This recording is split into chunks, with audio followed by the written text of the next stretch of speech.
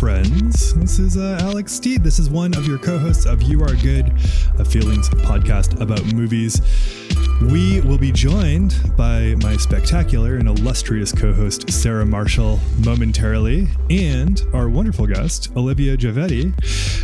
Just so you know, there's a bit of a content warning. One of the plot points of The Big Chill revolves around suicide. And so we talk about that in the context of the movie. We talk about that in the context of our personal lives. And there are some personal connections with suicide that we discuss in the episode. So know that is coming. And it's a good time to tell you that this is a conversation about The Big Chill, sure, but it's also a conversation about grief. It's a lovely conversation. I think it's one of my favorites so far. It's intimate, and I like that a lot. So thanks for tuning in, for listening to us talk about this movie. Quick note, if you were expecting Thor Ragnarok today, we were too. So something came up. You'll get Thor Ragnarok later with Fangirl Jean, who we adore. And that's still on our agenda. It's just not for this week. But thank you, everyone, for tuning in. We announced the release of the music of You Are Good, Volume 1, which will be coming out on Friday, October 1st, 2021. We would love for you to pre-order. The link is in the show notes. Or if you're listening by the time it's out, we'd love for you to order. It will be out on Bandcamp, and that's where you can listen to it for a month. It will be on streaming services eventually. It would mean a lot to us for you to pay the little bit of money it costs. But literally over 100 hours goes into mixing. We have to pay someone to master it. You want to support some art that we made, this is a great way to do it. So check out the link, and patrons get a discount. So check out our Patreon account and you will find a post that has a discount code. This is a perfect time to tell you that this show is brought to you with support by everyone who supports us on Patreon. Thank you so much to our patrons. It means a lot to us in a really, really big way.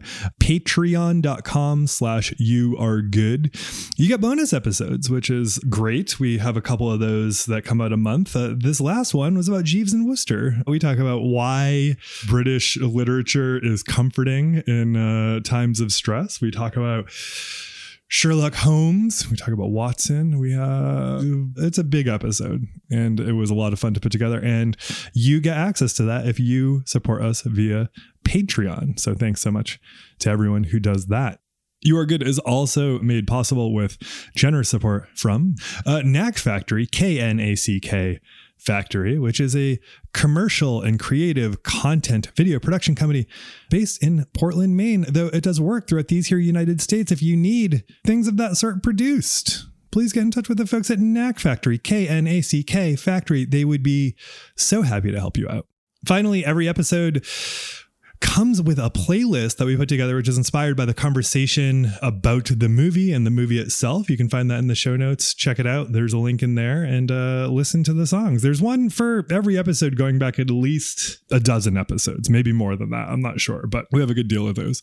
The next time we chat, we are going to be entering October, which is it's the official start of the so-called spooky season. And we have a great roster of movies for that I'm just so excited to share with you. We're going to be covering the Rocky Horror Picture Show with Chelsea Weber-Smith of American Hysteria. We will be covering Little Shop of Horrors with our great friend Dana Schwartz. The Lost Boys with Lulu Miller, producer extraordinaire. And Hocus Pocus with our pal Mara Wilson. It's going to be fun. We're going to have a fun month. And we also have covered a good deal of horror movies in the past. So maybe I'll put up a link about the horror movies that we have covered in the past in case you're looking for a guide. Look for that in the show notes. All right. That's so much information from me before we dive into the Big Chill. Let's get to it. You should be here. I feel like we should have had a chair for Alex. I know this is all so familiar, and I love you all so much. I know that sounds gross, doesn't it? I feel like I was at my best when I was with you people.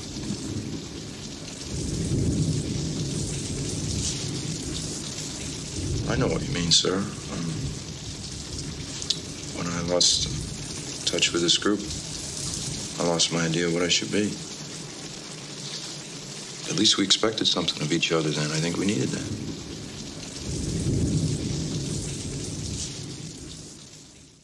Hello, Sarah Marshall. Hello, Alex Steed. I'm really excited to be talking about a movie about adults your age. Oh my God, I know. Who engage in foreplay wearing pajamas. Me too. And for the record, we are talking about The Big Chill and not The Irishman. And we have with us Olivia Giovanni. Am I pronouncing that correct? Sure. How would you pronounce it? You know, I've always been kind of do your thing with my last name. When I'm in Italy or speaking Italian, I do say Giovetti, but that also sounds really pretentious when you're just talking normal American English. Totally. I appreciate that because I'm from New England, the part that has no Italians in it. And so I appreciate that you went for it for me. Olivia, tell us a bit about you and tell us a bit about your relationship with The Big Chill. I'm primarily a cultural critic and write a lot about classical music, but also have written about books and film. And The Big Chill is a very, very favorite film of mine, in part because I lost my father to suicide when I was young. And I am really attracted to films and characters and works in general of people who are left behind and figuring out what did this life mean and what changes in our lives after we lose someone we love. So that plus, you know, William Hurt and Kevin Kline, and I'm sold. Sarah, for the souls that have not sat with The Big Chill many, many times as I have, can you tell us what this is all about? Well, I would like to put forth a hypothesis I have, which is that like boomer families in the 80s were required by law to own the Big Chill soundtrack. It was sent to them by the federal government.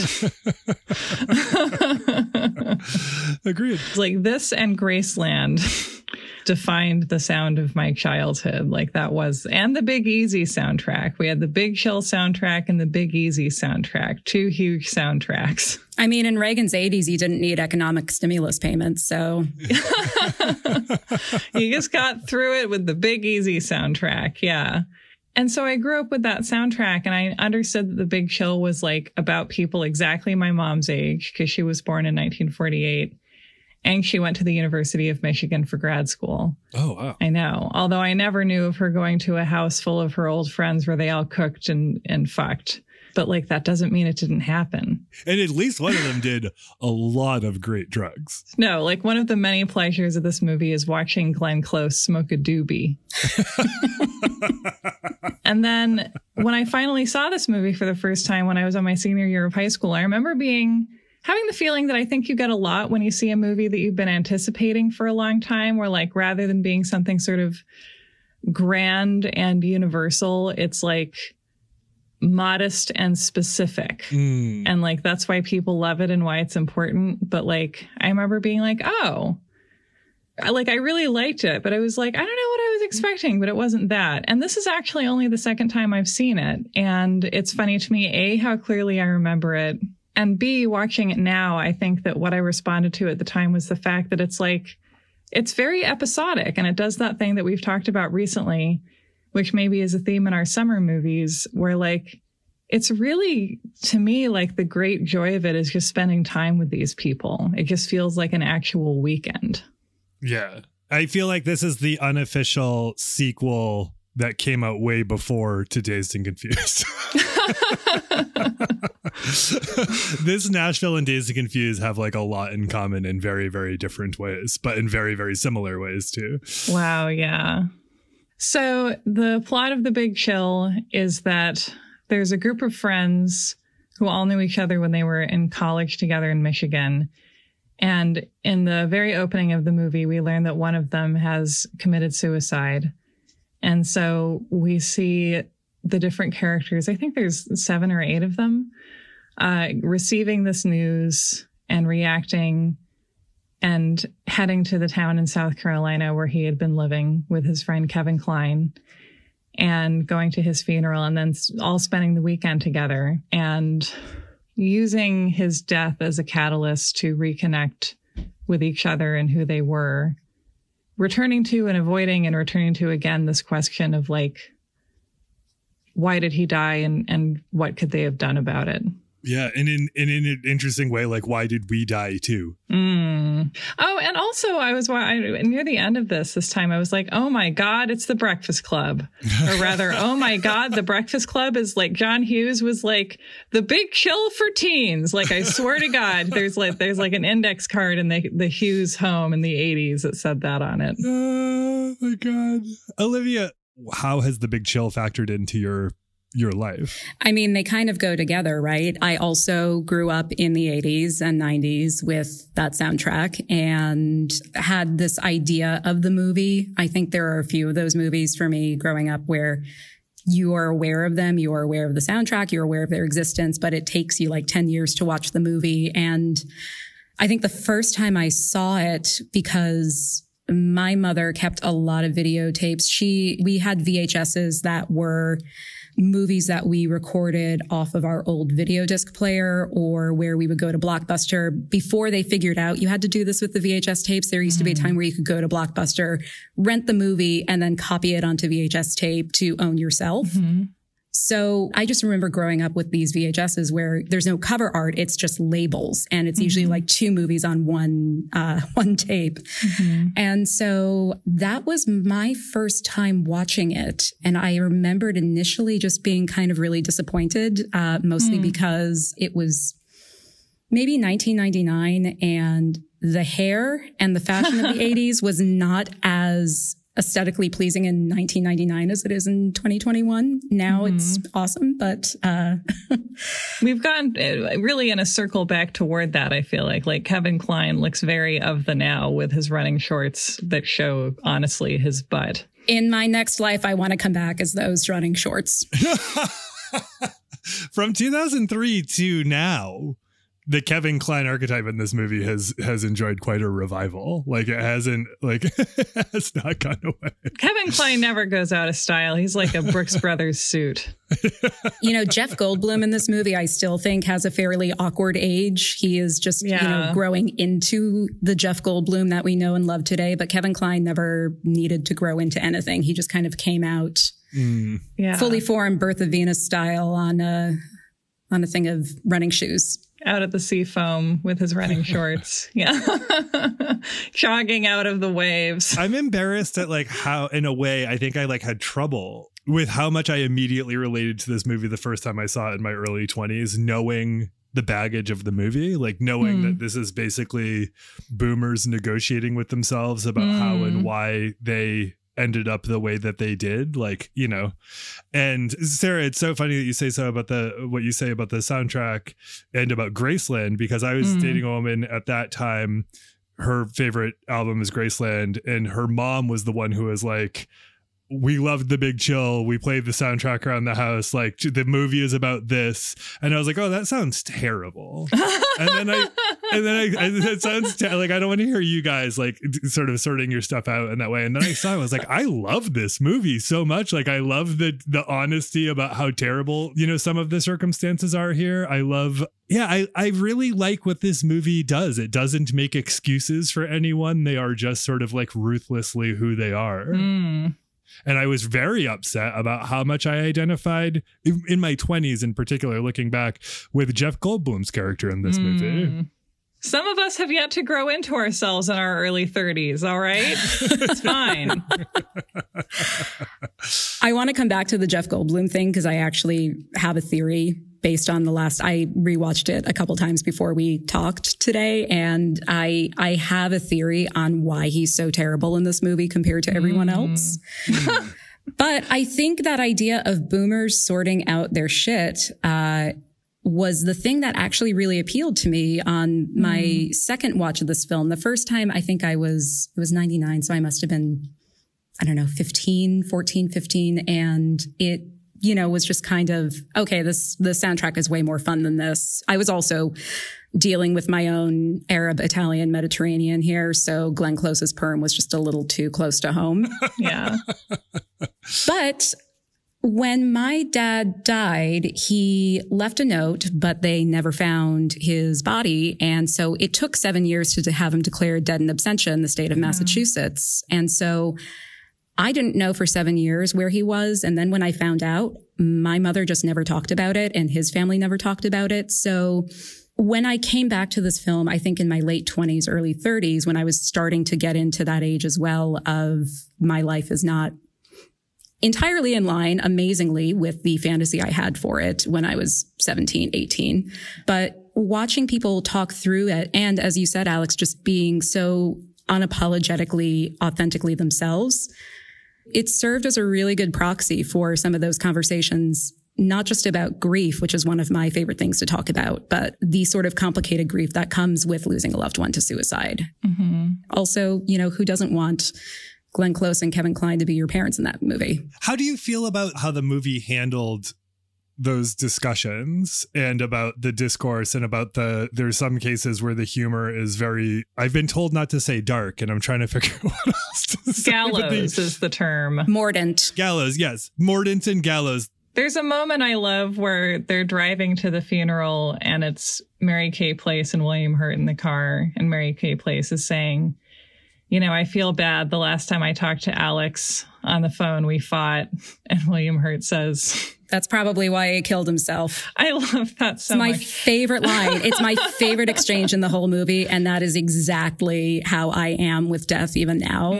So, and I love that. I loved how much, when they're driving off in the procession afterwards, I've driven in some of those funeral processions where you're driving really slowly. And I've just been in the car where we are all cackling with laughter, not because it's one of those aspects of grief that makes absolutely no sense until you are in the middle of it. And I think that's what I love most about the movie is that there is no right way to grieve. What they show instead is this really big spectrum. I love Glenn Close at first being the person who just has everything together and she's doing the planning. And then you see her at the end of the day in the shower having a complete breakdown and not letting anyone else see that. I love William Hurt being William Hurt. Jeff Goldblum trying to pick up their friend Alex's girlfriend at his funeral. It's just kind of perfect. And the idea that at some point somebody is going to be fucking in this and we just don't know who. And at some point it kind of goes through everyone with Mary Kay Place and her plot and Jo Beth Williams and, oh God, what's his name? Tom Berenger. Yes, Tom Berenger. It's almost like a Midsummer Night's Dream. It's a Midsummer Night's Boomers. Exactly. I related with the gallows humor in a big way, especially with people who don't have answers yet. Where you just don't get answers. And I think that's, what they really have to come to grips with at the end is sometimes you don't get those answers and you don't really get to figure out why someone did something. And, what I have found, especially I'm working on a memoir about my dad right now, and something I have found in trying to fit his life and my relationship with him and his death into a narrative is that, you can look back on someone's life. I think this is happening now a lot with Anthony Bourdain of people looking at his life in retrospect and seeing how they can line up the things that lead to the inevitability of him ending his life. And there's just it's a boat. It's a lifeboat that you can build, but it's not necessarily the truth. And you just kind of have to reconcile yourself with, well, what do I need to get through this? What do I need to get to the other side of this weekend? And that's valid too, even if it's not exactly what happened. I was aware in this watching of it, how much they're talking about him at dinner and how much they're arguing over his motivations or who he is and what he did. And I'm sure that everybody in that room just has a very different experience of Alex and they're all true and they're all valid. It's also, I think, just nice watching a bunch of adults not have answers to things, especially as someone who is younger than, or, for the most part, when I was watching that movie, I was generally younger than them. Yeah. And this movie, my parents got married in, I think, 1979. And so the photo albums that I have of them when they looked like their happiest is from this time. This is completely a portrait of them in the little bubble of time that when I was younger, I most wanted to get back to, just to see what was that like. And so just the moment of it and the aesthetic of it is, there's something something about this movie that I think like to millennials like is very special or can be very special because it's like, look, this is what they were like when you either weren't here yet or were too little to remember. Or like, this is how Mary Kay Place conceived you. For me, like thinking about the people who I see in this movie as these adults, like they're so young at 32 or whatever in this movie. But for these people, they're old because they're confronted with the death of this friend and don't have any answers for it. And if they can't know why he took his life, maybe they don't know everything they thought about him, and maybe they actually don't know everything they thought about themselves. So that's like a big confrontation. But then also a thing that I recognize that's happening now with the millennials is a new generation has emerged. And when a new generation emerges, when like X emerges, the image of the previous generation comes into even sharper focus. And that can be a very uncomfortable thing to have to live with if you are that generation. And you see these boomers being like, you know, we were, what did Tom Berenger say? Oh, you thought they would be Huey and Bobby and Huey. Yeah, Bobby and Huey. Right, because they're all these like 68 idealists and now they are all not, and they have to reconcile what that means. Tom Berenger, to my understanding, is supposed to be like a cross between like Tom Hayden and Tom Selleck, right? Yes. Oh my God. Thank you. I was like, Richard from Friends. And Richard from This is where you really start to feel your 30s, where you're like Monica's best boyfriend with the mustache. So in this reality, he is Tom Hayden, who has become Magnum PI. Yes. And also you feel like the show, like at least the name, there's like some TJ Hooker energy because it's JT Lancer. So the whole JT Lancer thing is like so delightful. It feels like a real show. Like you believe that a college radical from the 60s would become Tom Selleck. And then fight Rosie on the air about gun control. Watching him do the JT Lancer and fail at doing the JT Lancer jump into the car, that's like the moment where you realize, oh shit, I am old. I cannot do this. And also he's probably going to be feeling that for like another 2 weeks. Yeah. It's like when you have your first multi-day hangover as an over 30. Oh God. Yeah. And you're like, oh my God, this is what my life is now. Yeah, and that also means there's like a little bit of Dukes of Hazzard DNA in this show concept also. And the jumping into the car. Yeah. The relationship between them rang true in a way that I didn't think that I'd recognized before or hadn't focused so much on before. But a kind of like, will they, won't they for years. And then it finally happens and nobody really knows what to do with it. And then like in the end, after they finally sleep together and they're waking up, she reasserts that she's going back to her husband. And, you know, it would be really nice to her husband if he would take her husband, the family and the boys on a trip to the studio. Yeah. I loved how every place where this movie could be sentimental, even though it's built on selling a sentimental soundtrack, it is not sentimental, which I think is like a major success of it. It could be like, we're going to stay in touch and like something could happen. And she's like, no, I'm going back with my husband who I settled on because he reminds me of my dad. Sometimes you just have to have sex with Tom Berenger one time, you know? Amen. I was wondering in this if it was good for her. I mean, it looks very good. I think in the Criterion release for this, Lena Dunham wrote the essay and she refers to it as him gnawing on her like a prime rib or something like that. And I can't get that image out of my mind, but he is certainly enjoying this. Is that good or bad? Well, I think it's good for him, but I wonder if for her, that's sort of, you know, it's like the buildup is so much that the reality is never going to meet the fantasy. And you're just kind of stuck in this. That was a thing.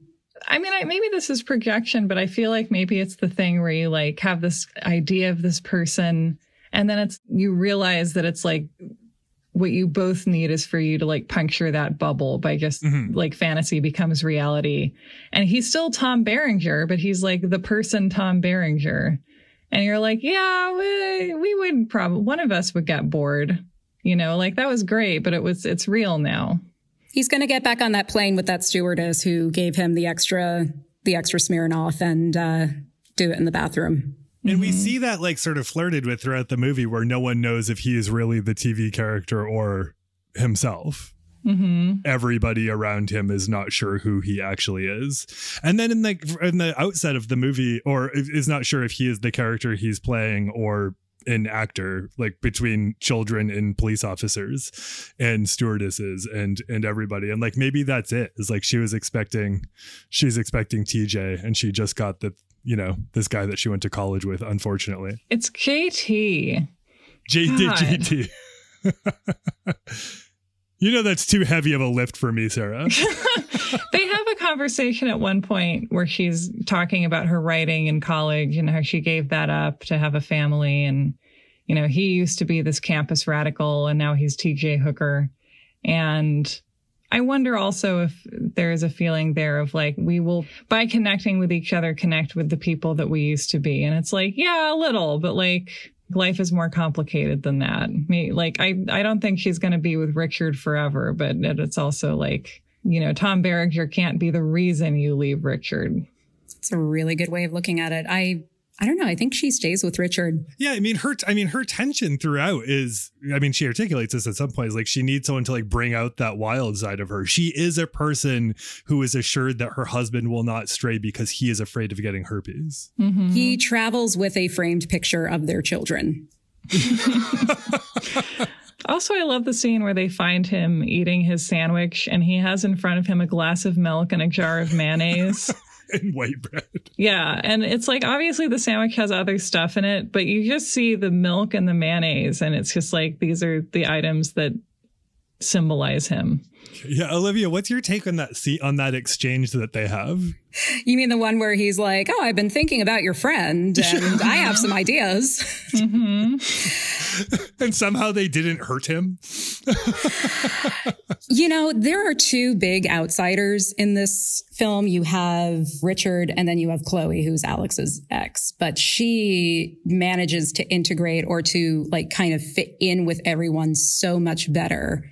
And I think that's a really sort of salt and pepper shaker type of thing where you're always, when you marry someone outside of the friend group or, you know, you bring someone back, there's always that, is it going to click? Is it not going to click? And Richard is just this very clueless man who also has this need to fill space. And he probably has his own really deep interior life and probably someone he wanted to be in 1968. And he's trying to connect with them in some way on that. And he's just failing very miserably. Until you said this, I didn't think of this until you said that you have these two outsiders, but you have someone on the eldest end of the next generation and someone on the youngest end of the previous generation. Like Richard is like 11 years older than the rest of the cast. So like if the cast were millennials, she would be Z and he would be X. And that would be the sandwich that they're being observed by. He would be the slice of white bread and she would be like the really fun, crazy swirl with raisins in it. And she says that thing where, to, I think, to Nick, to William Hurt's character, I don't like talking about my past as much as you people do. And like, that's where it's like a very clear generational, like she's still living her life. They're talking about the past and reliving the past partly because they were happier then, and they were happier then, you know, because they had a clear sense of purpose and they had hope, which is the thing that Jeff Goldblum was trying to pitch a story on initially, which I think they never picked that plot point up again, which I like that it doesn't become a thing where at the end he's like, sincerely yours, Jeff Goldblum. I think, though, it is. I think that is why. This is his book? I think it is, because I think that's why he's such an asshole in the movie. Everyone else has these really good and bad moments. And Jeff, there is such a degree of self-loathing in his character, in how he is presented versus everyone else who is just as good, just as bad. But he's just like the punchline of every single, you know, when he's trying to ask Meg if he can be her baby daddy. He's the one person she has zero interest in. She will happily sleep with everybody else in that house but Jeff Goldblum. Yeah. Which is funny because it's like, okay, it's Jeff Goldblum, Mary Kay Place. Like, I realize this is a deep field, but, you know. It could be worse. Yeah. It's still Jeff Goldblum. He'll be very tall. Is your take that the framing of this is basically like Stand By Me? And like at the end, Jeff Goldblum is writing The Big Chill? Like, is it the book that he says that he was going to be writing? I think it is, but I also appreciate that it isn't so overtly done. Yeah, that's very nice. Well, there's still time for a sequel where Jeff Goldblum is like an aged writer. All these people are like 70 now, and he's like reading, you know, he's like, page 1, The Big Chill. Meg Tilly was stretching. I really love that theory. I'm not discounting the theory at all. I do want to speak, though, as a person in my 20s whose friend circle was all traditionally more accomplished than him.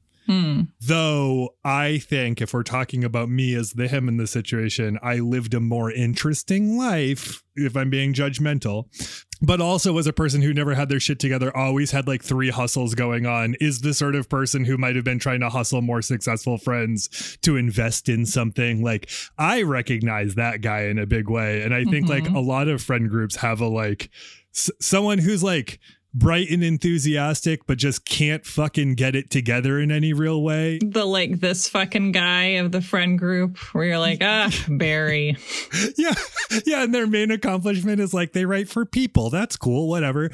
I'm sure that was a big deal at that time. That is true. And he did say he could sum up someone's story and get this 26 paragraphs. I know. Can you imagine a People article that's 26 paragraphs long? I can't imagine an issue of People that's 26 paragraphs.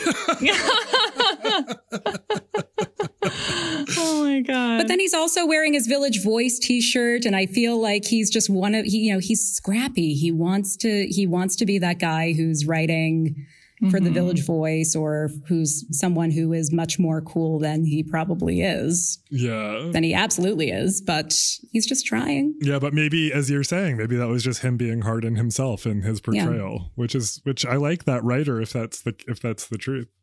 Maybe he's much more 2021 Jeff Goldblum in real life. I'd say of everyone who had the most substantial glow up in this movie, it is Jeff Goldblum.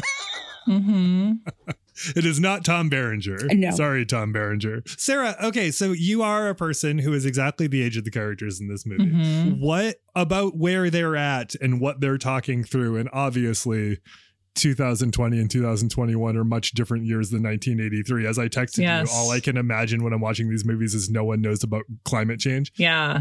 They're like, boy, life is hard. I'm more financially successful than I planned to be. I'm going to live forever. What resonated with what they were going through or what they were picking apart in their lives? I literally got a message yesterday from a friend who had found like a high school art lit magazine that I had a poem in and sent it to me and written something like, to be young. And I was like, what are you talking about? That happened 25 minutes ago. I think every age is weird and it just never stops being weird. But I currently feel like I was a teenager really recently. And like in some ways I still am my teenage self. And like, that's a good thing. You know, it's not like I am totally erratic emotionally and can't drive, but like, I feel like I have remained authentic to kind of some kind of true self that I was acquainted with at the time also. But also, I guess like, it doesn't feel that long ago, but also there's this feeling of like, well, here we are in like the prime of adulthood. This is also the moment when you kind of have to get serious about like, am I going to keep doing this? Am I happy with this path I'm on? Am I going to make a big change? Do I have the space to make a big change right now? What happens if your biological clock is ticking like this and you're surrounded by award-winning actors one weekend? For me personally at this age, I am very aware of the feeling of like how fast time can begin to pass. The big decisions that you make around this time, for me anyway, are partly motivated by that awareness. You mentioned feeling like you still have a lot of your intrinsic teenage self in you. Do you think that we are more whole than the boomer generation? Because I wonder if they would have felt that same way in the movie. To me, the thing about millennial identity is that, like, we've been infantilized for, like, our entire lives. And I feel like there was this cultural myth of, like, why aren't the millennials getting real jobs? And it's like, because there's only 25 of them, because you crashed the economy. You, like, drove it off of a cliff and then blamed it on us. We've just recently moved on to, like, mainstream media complaining about Gen Z, I think. So sorry, guys. But I mean, millennials have been talked about as if we're dumb adolescents for like 20 years. You know, we're in our adult, like the prime of adulthood at this point. And I mean, boomers, I know were like shamed for being hippies and also seen as being idealists out of touch with reality who were ruining everything. But I think that, like, boomers were feared by the mainstream in a way that millennials have never been feared. I think Gen Z is a little bit feared, actually. So that's good for them. I fear Gen Z. I fear their fashions. But like, every generation has to love unflattering clothing in its own way. So whatever. Olivia, what motivated that question? That's a good question. I think one thing that I am aware of as an elder millennial is how much work I am doing to have this idea of a whole self. You know, I've seen a Gestalt therapist for the last 10 years, and their whole thing is kind of integrating past experience with lived current experience, and the idea that we are just this one mind body unit, and, you know, kind of de-emphasizing compartmentalization where it's not necessary. And I think that that is something that when I have talked about it, my mother and I don't really have a big relationship anymore, but when I have talked about it with her in the past, it is something that she was more likely to dismiss. And so I'm working with a very small sample size of whom I know to be boomers, who I know as boomers beyond just the workplace or one specific scenario. But I get the sense that there were the 60s, but then there was such a U-turn out of that. And you see them grappling with that in this film in the 80s of, we're not doing that stuff anymore. We're not, you know, in the public defender's office, you just work with scum who are, you know, thank God that Mary Kay Place's character was not saying that on TikTok, because I feel like that is when the Zoomers would have canceled her. But I just don't think there was as much room for that. And maybe because we just had a lot of time after we all graduated, and like a couple years later, the recession hit, and we also just have more access to more schools of thought and everything. But it just seems that we are more focused now on this idea of wholeness, and that the person we were when we were 14 there is still aspects of that person in who we are at 36. I do think that there is that millennial quest for wholeness in a way that we don't see in these characters necessarily. We see these characters being like, how and why am I not the person I was when I was 18? It's weird. I think the millennials have that, but the millennials have that because we have no wealth. I think a huge piece of it is like we had a spare decade. Like, we're talking about a movie right now where like all of these friends are, you know, the kind of wealthy it would take a millennial to be 50 to get to with regard to like sort of like traditional work accomplishment, just by way of like what's on the table. And even then they'd have to do something intense, like invent a big app. Right. Or invest in crypto at the right time. I mean, Glenn Close would still be paying her med school bills. Yeah. A reason, not like the reason, but one of the reasons outside of just various forms of social progress, the ability to connect with people online for at least the majority of our lives, if not the whole of our lives. In addition to all of that, the reason why there's a quest for wholeness is there wasn't available to the generation at large a ton of economic opportunity. And I don't want to suggest that if we had that, we would just have all inherently been Kevin Kline sellouts. But, you know, I think we had the luxury of time that came at the expense of any financial certainty. I think there is a wilderness that comes with grief. Maybe that's part of this, is that they didn't really have those years as people who graduated college 68, 69, but it will catch up with you in one way or another. Maybe that's why boomers are like known for having midlife crises, because they can also afford that.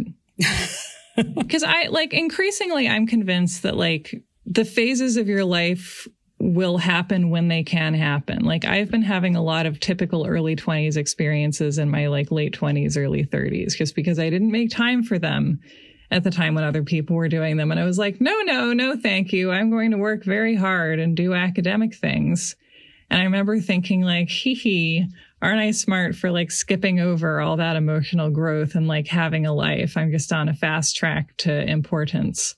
And then it turned out that I had like, you know, it's like if you like are on a crash diet and then you wake up and you've sleepwalked into the kitchen and you like wake up with cake in your mouth. Like that's how it happens, I think.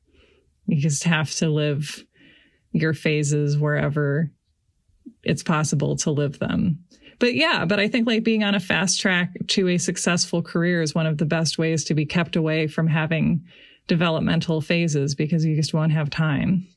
Like I was going to say, in one way, like 70% of the day is at least like open to that kind of processing in one form or another, even though the fact that that's not really true, because like millennials, as a result of having no money, have to work several jobs or have to hustle or do all that stuff. But if you're not defining yourself by your job, you get to define yourself by something else.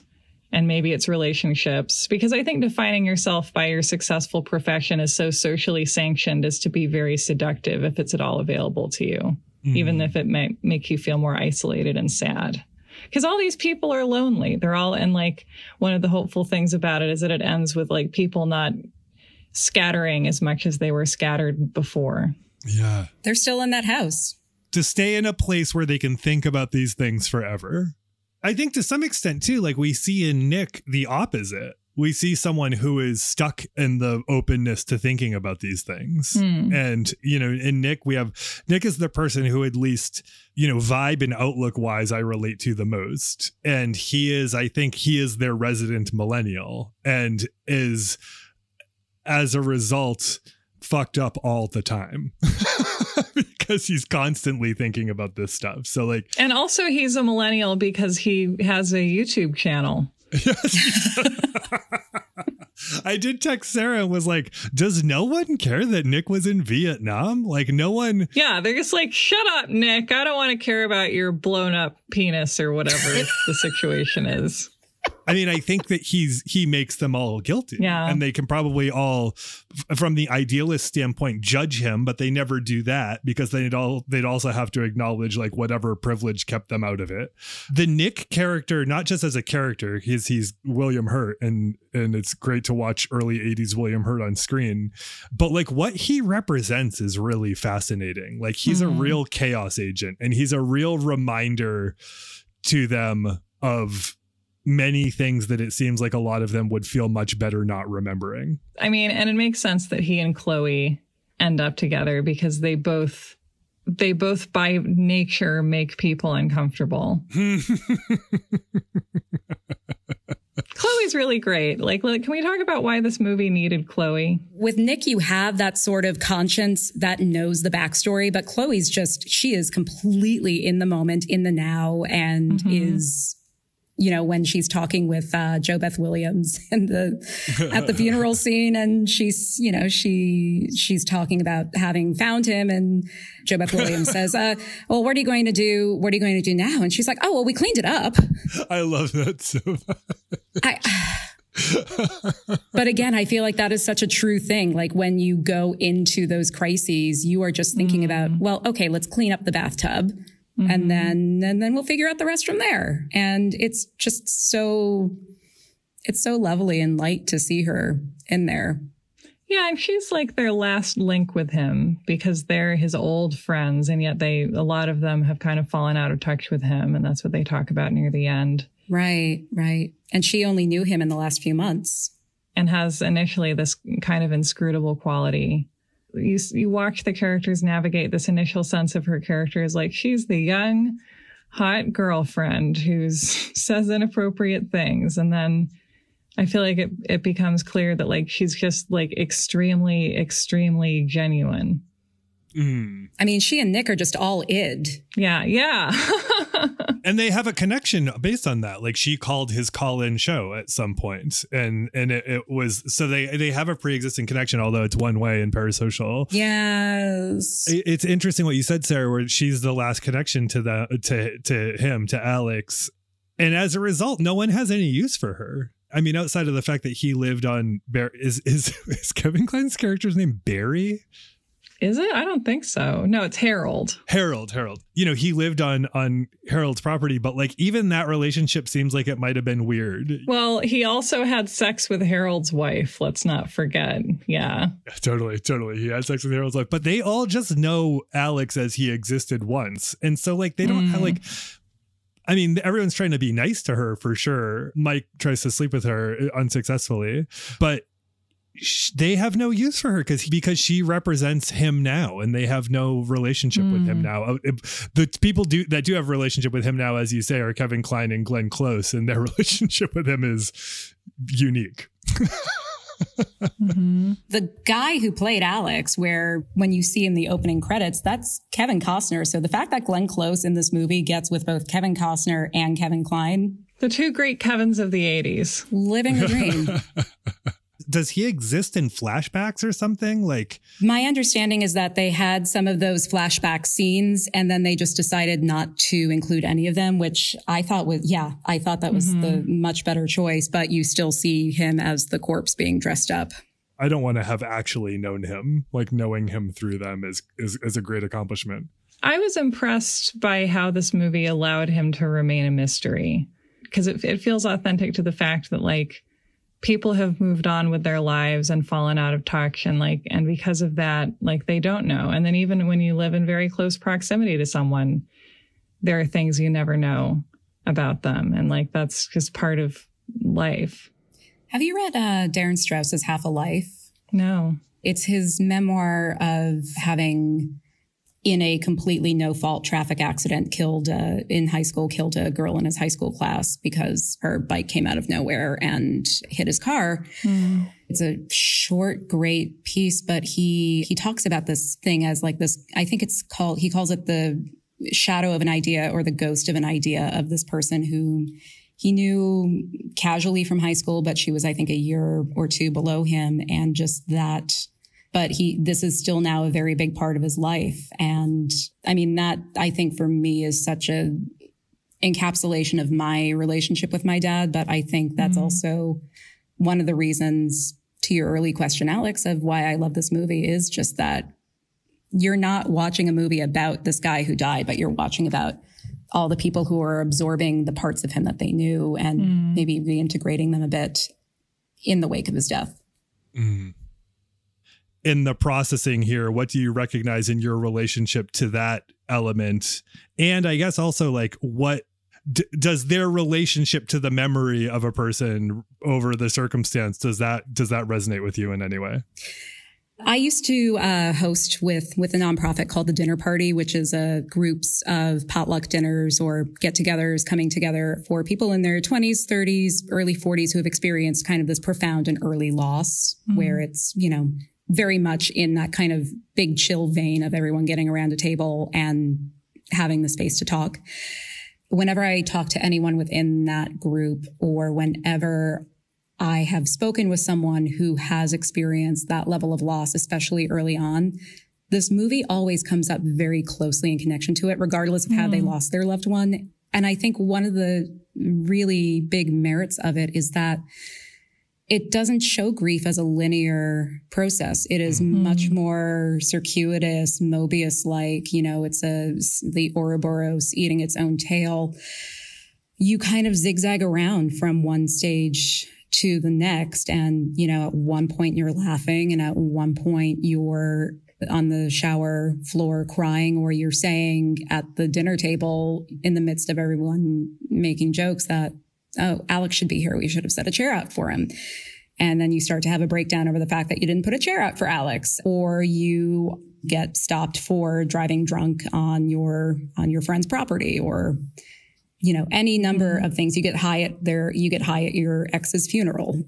I think that for me, It's also, I think, one of those very few movies about death that is, because they left out all of the scenes with Alex, is entirely about the people left behind. And I think often when we are focusing on a death, on a grieving process, it is about the person who's no longer there and less about the people who are left to kind of figure out, okay, what do we do with this life now that we don't have this person in it, no matter who that person is. Mm-hmm. I talked about this in an episode not long ago, and I almost feel bad bringing it up because it feels trivial in the context of losing a father. Grief is not a competition. But it reminds of the fact that I lost my dad in my late 20s. I lost my dog recently, love my dog. It said something about it on TikTok. And then all these people were essentially like, you're grieving wrong. Your laugh when you made that chuckle, I remembered seeing that. I mean, TikTok is a platform for very short videos. It's not a platform for abstraction and for thinking. Like, it just can't happen. And the commentary, the way that it's structured, it can't happen. But I've thought so much about what people's expectations of grief are, what my processes of grief were when I lost my father, what my process of grief have been in other times. And again, like, I think that's why it just hit me, why it's so fascinating that this is a movie about grief. And I've never heard it described as a movie about grief. Neither have I. And that makes it especially weird that it's kind of like a movie that's known for its wonderful soundtrack. I think grief is a great motivator for a good soundtrack. It's a great point.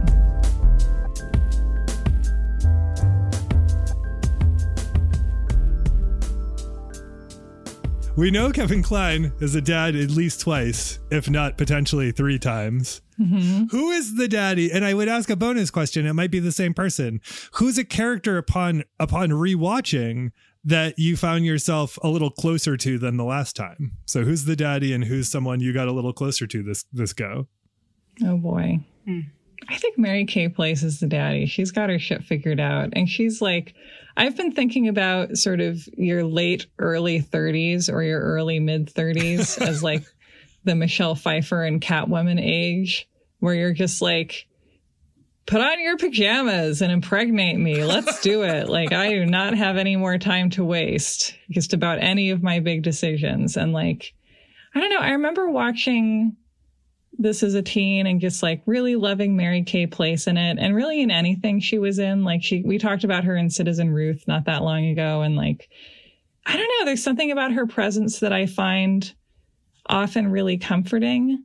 And also she's someone who like can express a lot of strength and a lot of character by appearing to not do very much, which is something that I always respect. And yeah, she gets her life really sorted out that weekend.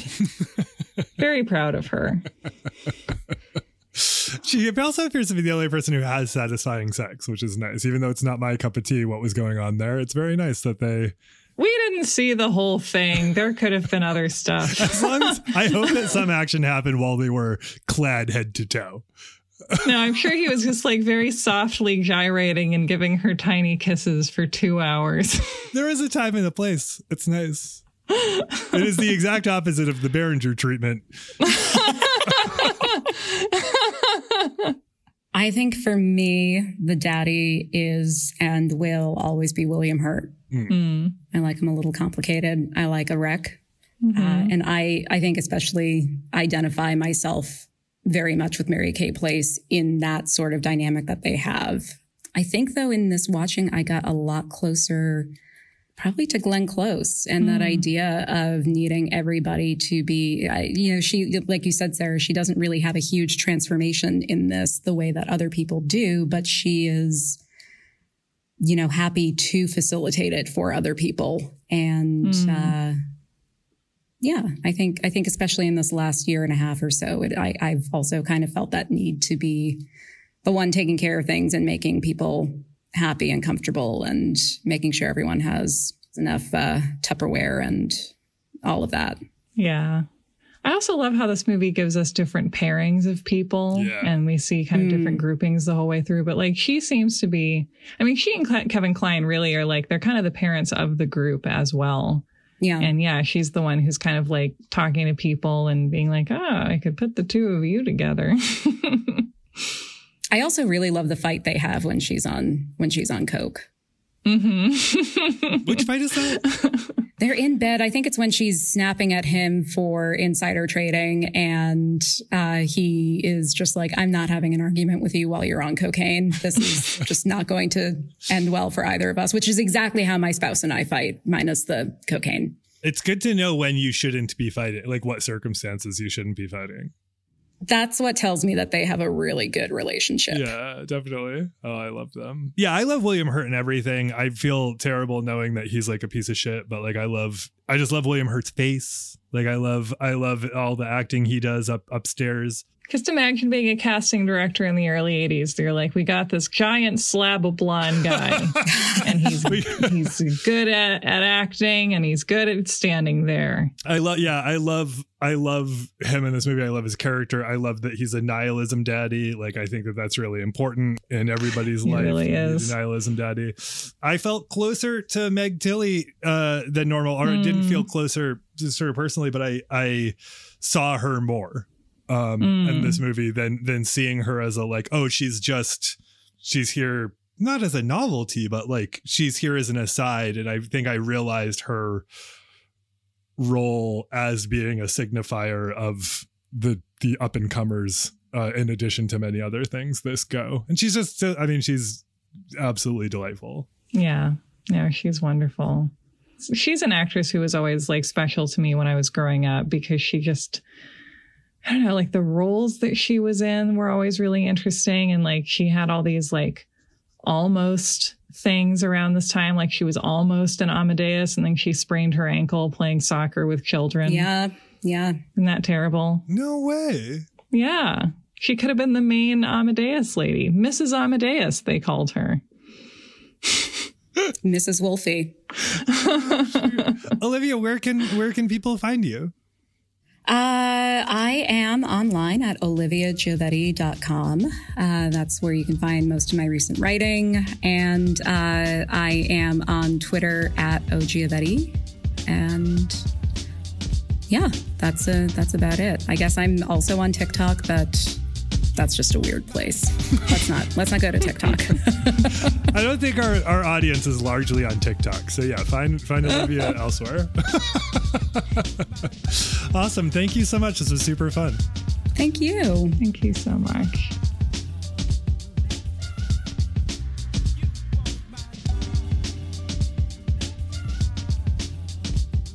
All right, everybody, that is our episode of You Are Good for this week. Thank you so much to Olivia for joining us in this chat about The Big Chill. Like I think I said it earlier, I think this is one of my favorite episodes. It's intimate and nice and heartfelt and thoughtful. And I like to think we do that with all of our episodes, but I don't know. There's a warmth here I've really enjoyed. So thank you so much, Olivia, for coming on and talking with us about, awkward Jeff Goldblum. Thank you to Carolyn Kendrick, who produces each of our episodes and makes them sound great, and our music director as well. You can find Carolyn's music at carolynkendrick.com. Like I said earlier in the episode, we have our first volume of our soundtrack coming out this Friday on October 1st, 2021.